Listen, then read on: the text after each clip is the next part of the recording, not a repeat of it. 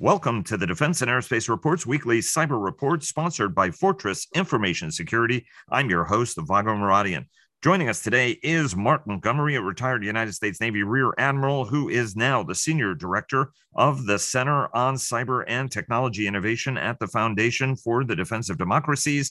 And he is also the Executive Director of Cyber Solarium 2.0, the successor of the highly successful Cyberspace Solarium Commission. Mark, it's always great to have you back on the program. Thanks so much for joining us. Thank you very much for having me, Vago. Pleasure. And I should note that our producer, Chris Cervello, a retired United States Navy commander and public affairs officer, he's also the co-founder of the Provision Advisors PR firm, is going to be joining us later with Mark to discuss the first hearing of the House Select China Committee that met prime time yesterday. Absolutely fascinating discussion. We want to get into a little bit of that, which we will discuss in greater detail, obviously, on the Washington Roundtable on Friday. Before we get started, our daily podcast is sponsored by Bell, Leonardo DRS, and HII sponsor our global coverage. Fortress Information Security not only sponsors our weekly cyber report, but our cyber coverage overall. General Atomics Aeronautical Systems sponsors our strategy coverage. Ultra Intelligence and Communications sponsors our command and control coverage. And GE Aerospace sponsors our air and naval coverage. Mark, start us off. We're going to get into the China part of the discussion in a moment. Not something we would do on the cyber report, but it is all intertwined because cyber did feature prominently in the discussion yesterday. Talk to us about the national cyber strategy. The administration is releasing it tomorrow. A lot of anticipation on this, and we've had sort of a countdown, and folks have been talking to us about it. You're closer to it than almost anybody I know. What is it we're going to be hearing tomorrow from the administration? Well, listen, I'm excited to have the strategy come out. I think it'll be, headlined by Jake Sullivan, our national security advisor, and Kemba Walden, our national cyber director. And I think that the two of them are going to tell us a story that we've heard a lot from Chris Inglis, the recently departed national cyber director, which is that we have to do more to make the cyber defense more effective. We have to be able to impose more cost on people who are attacking our systems. That we can't rely totally on offensive capability to deter adversaries or prevent adversary action, but we actually have to defend our systems. And I think it'll spend a lot of time talking about how the federal government needs to defend its systems, which is absolutely a primary assignment of the National Cyber Director, along with the Office of Management and Budget and all the federal agencies. But those 101 federal agencies have to defend themselves, and not all of them have the deep pocket budgets of DoD, so this is harder than it sounds.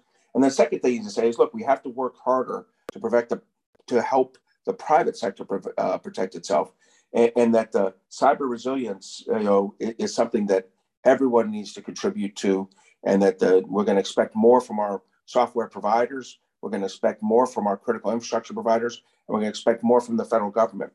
And very specifically, I'm looking forward to hearing about how they approach resilience. I think, having listened to Director Inglis and now Acting Director Walden in the past, I think it's highly likely that we're going to need to emphasize the need for agreed to standards or regulations, along with incentivization to secure our critical infrastructure. And I'm especially interested in hearing which infrastructures we consider the most important to this building resilience. I suspect it's going to be cloud computing. I think we're at that point now where so many companies, so many utilities are moving into cloud environments that it's imperative that those cloud security providers provide a minimum level of security and that the government agrees with, right? And look, I'm not talking about Vicks dry cleaner here. I'm talking about your electrical power distribution, your water, your transportation, your financial services. They've got to be at a reasonable level of security at all times. And what does this mean?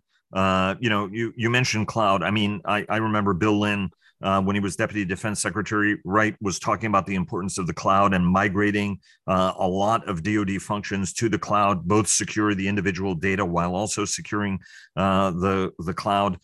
We've heard defense intellectuals like Dave Deptula of the Mitchell Institute talk about the importance of cloud combat and how the JADC2 challenge, for example, the Joint All-Domain Command and Control challenge, can be addressed in part through better cloud, more secure and resilient cloud networks.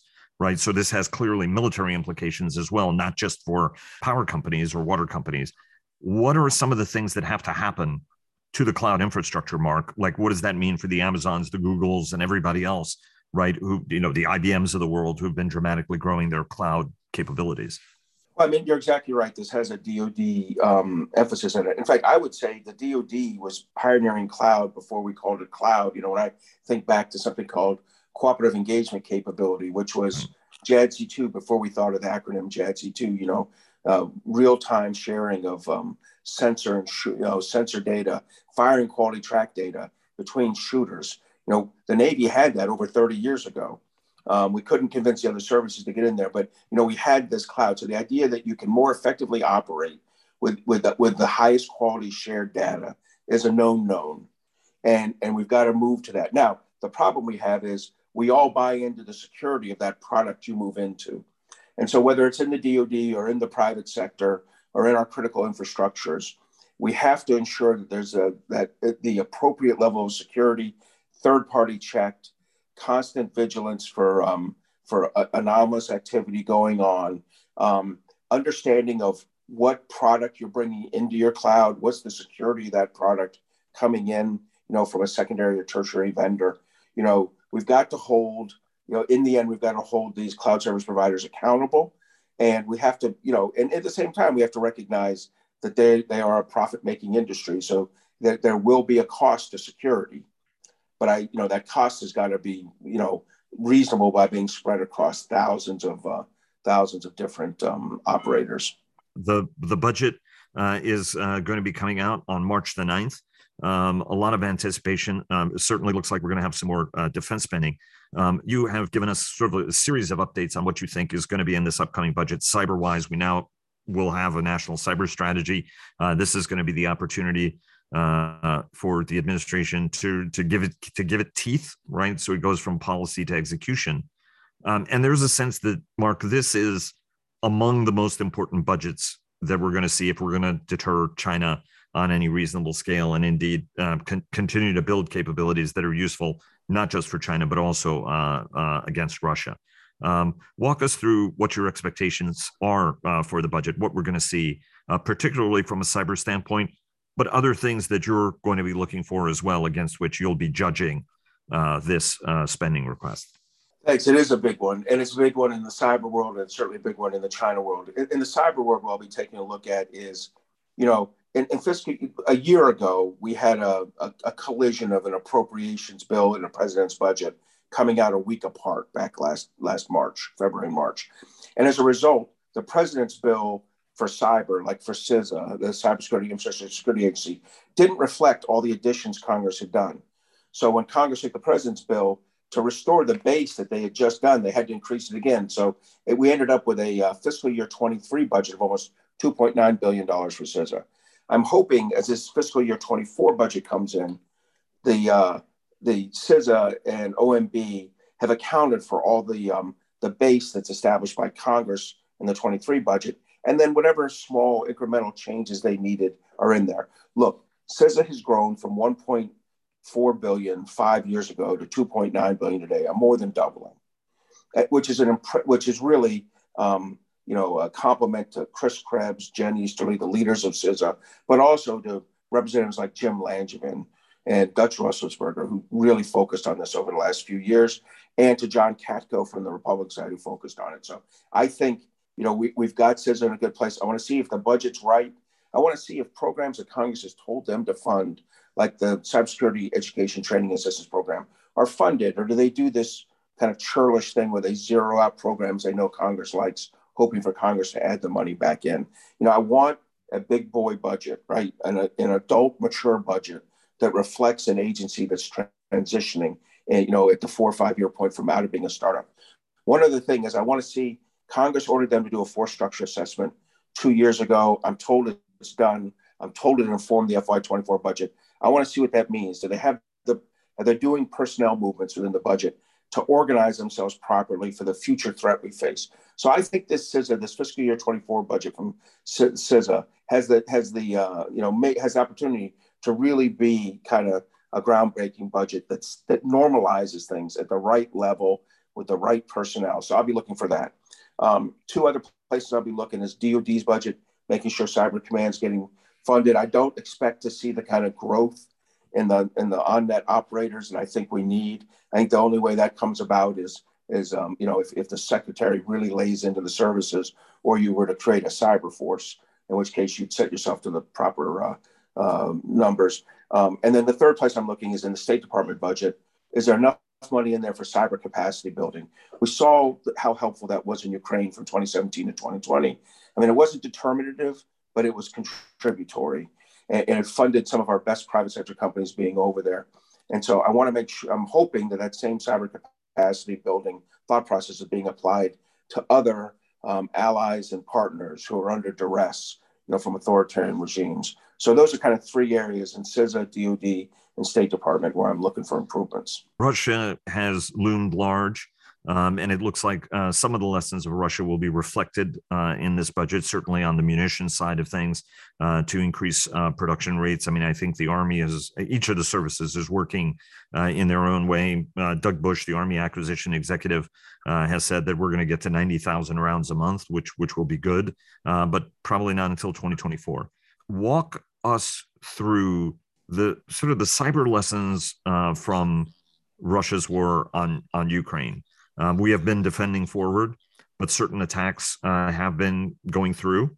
There are folks who are still having their Twitter account hacks, although that could be in part because, Elon Musk's ownership has reduced personnel levels to the point where outages can't be quickly addressed. I'm not being critical. I'm just saying, if you don't have the bodies, you might not be able to get the work done. What are some of the most important lessons cyber-wise a year into Russia's war on Ukraine that should be shaping us? What are wins?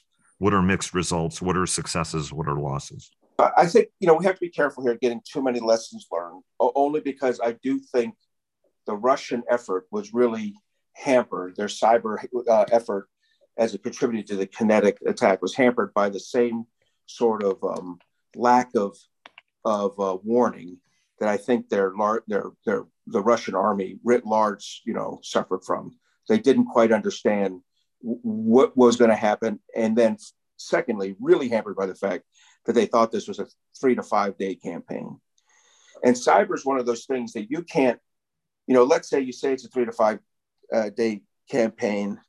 And if you think it's a 3 to 5 day campaign, you only execute 40, 50 kind of plans. If it turns out to be a 30 to 60 day campaign, you need to have been writing those cyber targeting packages 6 to 9 to 12 to 18 months ahead of time. So if you misjudge that, you don't have like a week 2, week 3, week 4 plan. You basically have a 1 week plan, and then you got to reconstitute yourself.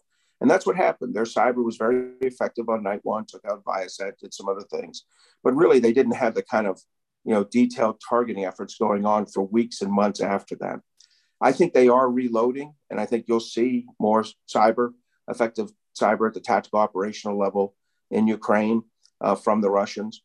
But we're now at the point where the Ukrainians have, double and triple down on their cyber defense capabilities, the agility of their systems, the ability to move back and forth between automated to manual systems, the redundancy and reliability that they've demonstrated throughout their infrastructure is almost jaw-dropping. So I don't know that cyber will ever have the effect we expected tactically or operationally in Ukraine. And one other thing I'd say is we've learned a lesson about, the strategic impact. Why has Russia not attacked Western Europe and the United States? And look, we know they can. The Russian SVR, or, the follow-on to the KGB, was dancing through our systems 18 months ago, during SolarWinds. So they have skill. The reason, and we've acknowledged that they've installed malware in many of our infrastructures.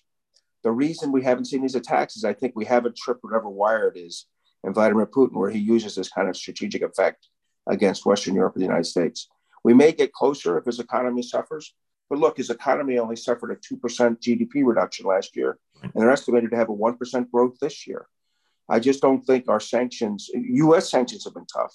I think the European sanctions have been tempered. And as a result, we really haven't seen that. And they've been, relieved by Indian and Chinese actions and others.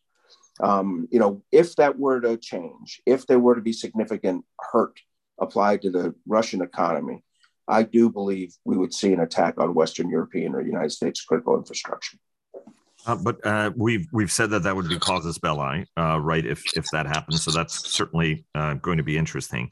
And the other piece of it is, right, I mean, Chris Wray did make the announcement that the United States last year, right, had done an extraordinary operation worldwide to clean up malware from critical networks, right? I mean, so there is a sense that we have addressed part of that challenge, right? But you're saying that it's a problem that still remains, however much we may have accomplished. I agree. Well, first of all, you're absolutely right. I think that there's a deterrent effect here where we have said, hey, if you do this, you'll be potentially bringing in our cost imposition capabilities back on you. And, nothing would make Senator Angus King happier than to hear that deterrence is working at that level. But secondly, I think, shields up matters somewhat. That's CISA's policy of like, hey, get your, set your rheostat to slightly more security. The only challenge I'd say was if you had crap cybersecurity before February 24th of 2022, you didn't have a rheostat to turn up. I hope this constant, warning from CISA is driving more infrastructure companies to increase their cybersecurity. I suspect all the ransomware attacks are definitely having that impact, over the last 3 to 4 years. So I think we're raising our overall cybersecurity. We're not there. Many infrastructures are still hurting, but I do think we're in better shape, and I think there's a reasonable deterrent effect out there. As they say, from your mouth to God's ears. Let me take you to Jen Easterly and the China part of the discussion. Obviously, she's the head of CISA, the Cybersecurity Infrastructure Security Agency. She has said that in the event of a Taiwan crisis, China will attack critical U.S. infrastructure.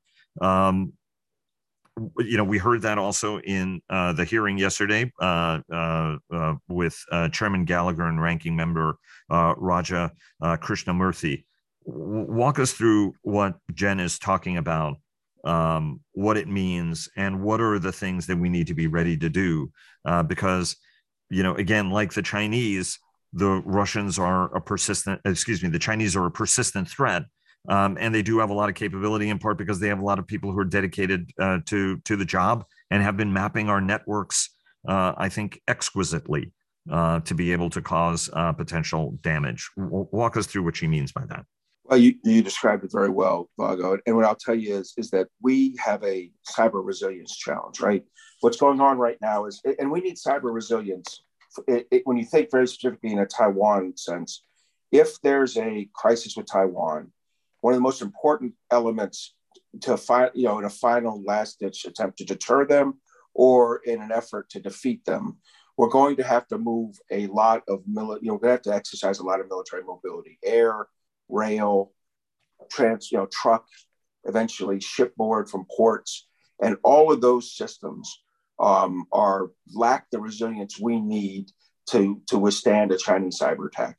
They will be. Look, do I believe that inside a classified DoD system at Transcom, they're probably secure? Yes. But the reality is Transcom, the U.S. Transportation Command, in order to execute our force flow, relies heavily on private sector rail, air, and eventually, and truck transport, and then port systems that are dual use, you have private and civilian. All of those are vulnerable to Chinese cyber malicious activity. And if I were China, I'd be sending strong signals to the United States. Beyond that, our economy is obviously vulnerable. I don't think necessarily our financial services are largest banks. They spend almost $1 billion a year on cybersecurity each. It's not them, but it's the electrical power grids that service them, the water systems that service them, healthcare systems that service them. They are all vulnerable. So our military mobility, our economic productivity, and of course our public health and safety, China can attack any of these in order to send strong signals to the United States. This is not the fight you want to have, right? And if we're ignoring that signal, then to actually degrade our military mobility and our economic productivity to worsen our war effort. So look, Bobby, she's right. Mike Gallagher's talked about this for 2 years now in the Cyberspace Solarium Commission and in his various House of Representatives positions. There's a number of Democrats that have spoken to this as well. Representative Moulton and others. I think Ro Khanna has spoken to this, and he's chairman with he is, along with Representative Gallagher, the chairman and ranking of the Cyber Committee inside the House Armed Services Committee. So on a bipartisan, bicameral, executive branch and legislative branch level, we absolutely understand this risk, and it's going to take a concerted national effort to improve our cyber resilience.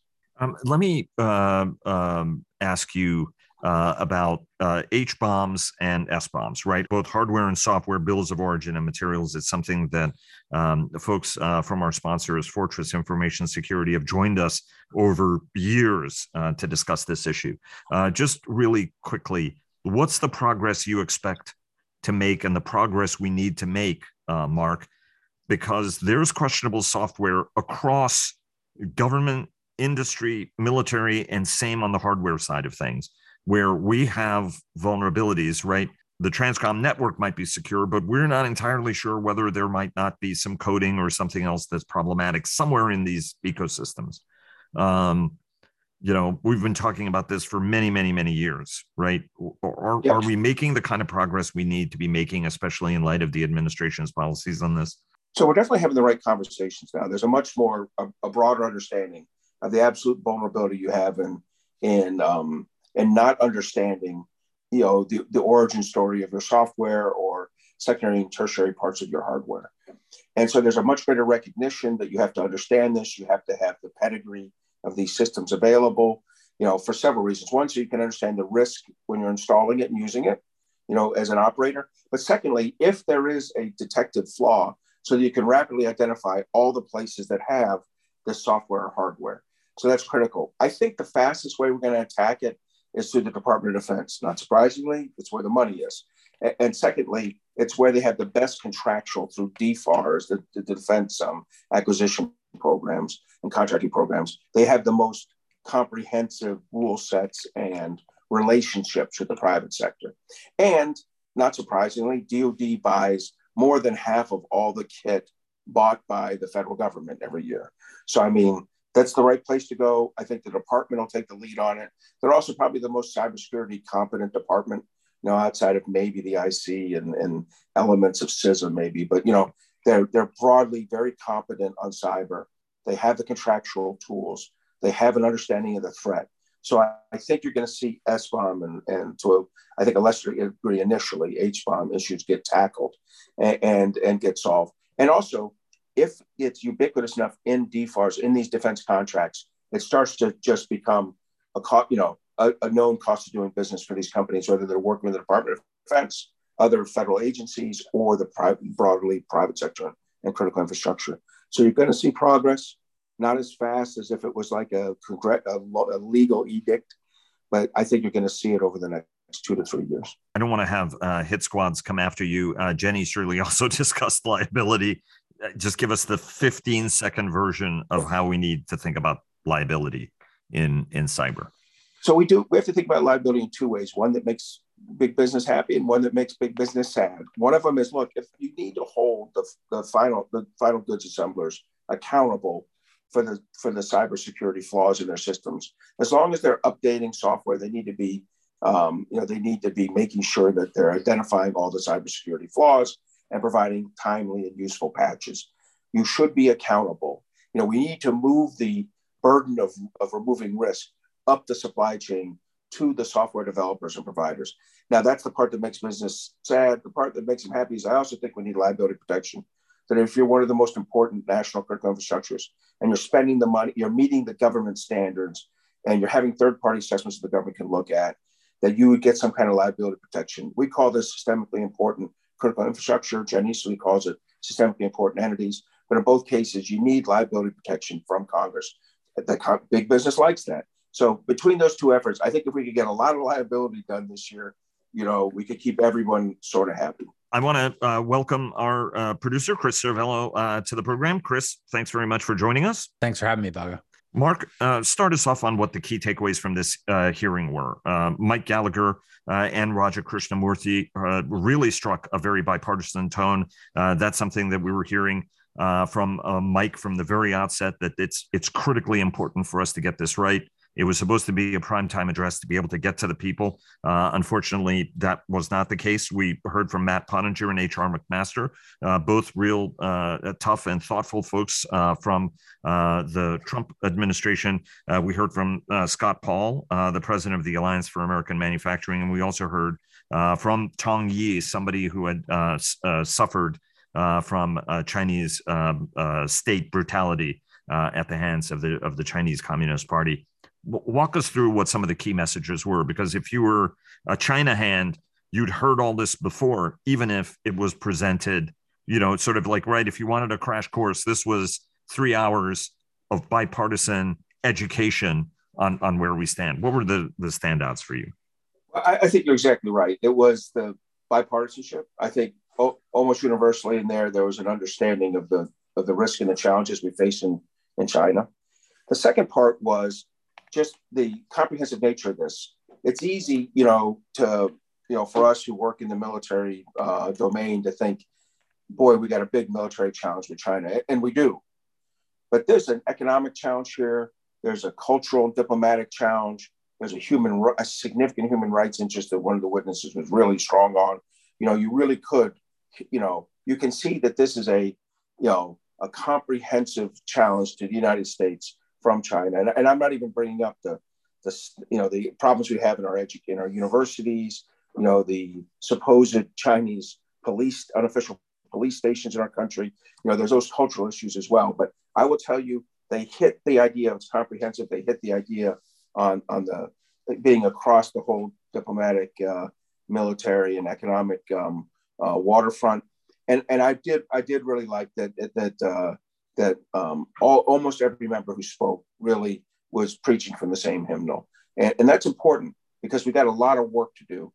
There's authorization work to do, and there's appropriation work to do. And this committee won't do much of that, right? It doesn't have those authorities. Its job is to surface issues, to make recommendations. But the committees of jurisdiction, armed services, financial services, foreign affairs, they're the ones that are going to have to go tackle these issues, and so having the members who are all members of these different committees, kind of in a consistent voice, is important as they go back to those committees and execute what I hope is bipartisan legislation to make us more secure. Chris, let me bring you into this. Right, from a messaging perspective, the idea was to hit primetime TV. Unfortunately, no network carried it, although if you were listening to C-SPAN radio, you would have heard it. If you could find the link, it was great, and hopefully people will play it on replay. The feed I was watching when it started was about 200 people, although by the end of it, when you added CNBC, Fox, and everybody else, it did get into bigger numbers. From your standpoint, what were the messages, and when was it, unfortunately, preaching to the choir as opposed to making that broader national case, even though Mike and Raja really have been out there working hard to try to tell the story of the committee and why this is not, this is not a racist endeavor, nor is this, a Republican. Nobody's trying to make anybody look bad at the end of the day. Yeah, I think Admiral Montgomery did a good job of sort of laying out the key points. I agree with all those. I think they have some PR work to do. I mean, it would have been great if, yesterday's or last night's hearing was given the same amount of coverage as the January 6th hearings or as a Supreme Court nomination hearing. But we knew that wasn't going to happen, right? I mean, we're just not there. And I'm not sure that either the chairman or the ranking member want it to get that level of attention. I think they're afraid. If you look at, what they said on Face the Nation on Sunday, Gallagher mentioned that he doesn't want to turn this committee into, the son of Joseph McCarthy, who happens to be buried in his home district. That's not what he's looking to do. He's not looking to raise it to that level, but they have to find the right, I think, public level for this discourse. They have to find the right way to get enough audiences and enough of the special interest. They have to get their attention, maybe shame at some point, but but keep it from going the direction that Admiral Montgomery warned about. So I would say, A for effort, probably a C+ on delivery for their first hearing. But I think they have a lot of work to do, and there'll be a lot more opportunities over the next 2 years. I will just say this. I think it's okay. I mean, the bipartisan tone, even where there are disagreements in terms of where one side wants to focus more on national security and maybe the other side wants to focus more on economic security and the economic levers and entanglements that we have with China. I think it's okay to have that disagreement and to have that discussion publicly, because I think it really informs and will demonstrate just how much work we have to do to really compete with China across all, elements of government. It's not just a military issue. It's not just an economic issue. It's not just a social and cultural issue. It goes across all those lines. I was talking to an overseas friend, reminding them that actually, for those of us who've called for action on this for a long time, and the three of us, I think, fall in that category. On the one hand, you're disappointed it's not moving fast enough. On the other hand, it's actually moving a lot more quickly than we might imagine. Very quickly from both of you, is the ball moving as fast as it needs to? And are we getting to that self-interest part of it? At the end of the day, there are companies that have seen a surge in their products that are being ordered by countries that are obviously, buying breast milk pumps or, washing machines in order to send them to Russia to turn into weapons to use against Ukrainians, right? To circumvent sanctions. And yet there are companies that are like, hey, we've seen a surge in, it's like, okay, well, yeah, you have. So how do we align these interests? Really quickly, Mark, and then Chris. All right. So I'll just say, I agree with your assessment that, it's, I'm thrilled to see something. I'm disappointed to not see everything. So a great example is we authorized $2 million in FMF grants for Taiwan. We authorized $300 million in pre-munition stowage. Those were not appropriated, right? And that's frustrating. Now, the appropriations and authorizations were 1 week apart last year. We now have a new DoD budget coming on March 9th that I hope, and State Department budget that reflect those laws. If they don't, then I hope Congress adds the money in. And the DoD money will be easy. The FMF money will be hard because the State Department. And I'll go one further thing and tell you, I want to see we directed that the Department of Defense conduct, operational exercises with our Taiwan counterparts. They have about 9 months to get that going. We need to see that. Those are the critical steps. We finally have movement after years of sense of Congress statements. We have direction from Congress, and we've got to make sure that direction is now executed over the next 18 to 24 months. Chris? I would like to see over the next couple of months, I would like to see sort of, whether it's explicit or implicit, lines of effort across the military, like Admiral Montgomery talked about, culture and society, like Gallagher talked about on Face the Nation, where, you want to talk to the NBA and other multinational corporations like Disney and get to the heart of why they have been publicly supportive of China. I think I'd like to see lines of effort in terms of how you're going to deal with business. So, I would like to see this kind of, the committee talk about all of these things across a litany of lines of effort that show, again, one, the immediate threat, which is probably, the Taiwan and South China Sea threat, and then how we go about disentangling, U.S. culture and U.S.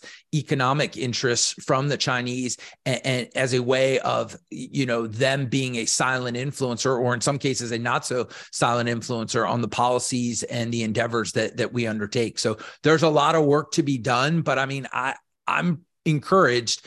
I would just like to see them do more publicly so that it can bring more people under the tent of their effort. Admiral, before we go, I actually have one question. You were there at the inception and through the successes of the Cyber Solarium Commission, the most recent, bipartisan success on a very important national security issue. What lessons or advice would you give to the China Commission from your experience with the Solarium? Well, thanks, Chris. That's a great point. Number one, you got to keep it bipartisan. Number two, try your hardest to keep in the lanes of the jurisdiction of each of the committees so that you don't get out of there. When you try to do these broad brush things across 4 or 5 committees, it ends up getting weakened and I don't want to say dumbed down, but lowest common denominator. So keep yourself focused on what you want to get done. Keep it as much as you can in 1 or 2 committees and keep it bipartisan. And you can get a lot done on an issue like this, where you clearly have bicameral, bipartisan support. Guys, thanks so very much for joining us. Really appreciate it. We started with the cyber program, but I thought it was important to get a recap from both of you. And as I said, we're going to discuss this in greater detail on the Washington Roundtable on Friday. Everybody, thanks so much for joining us. Thank you, Vago. Thanks, Vago.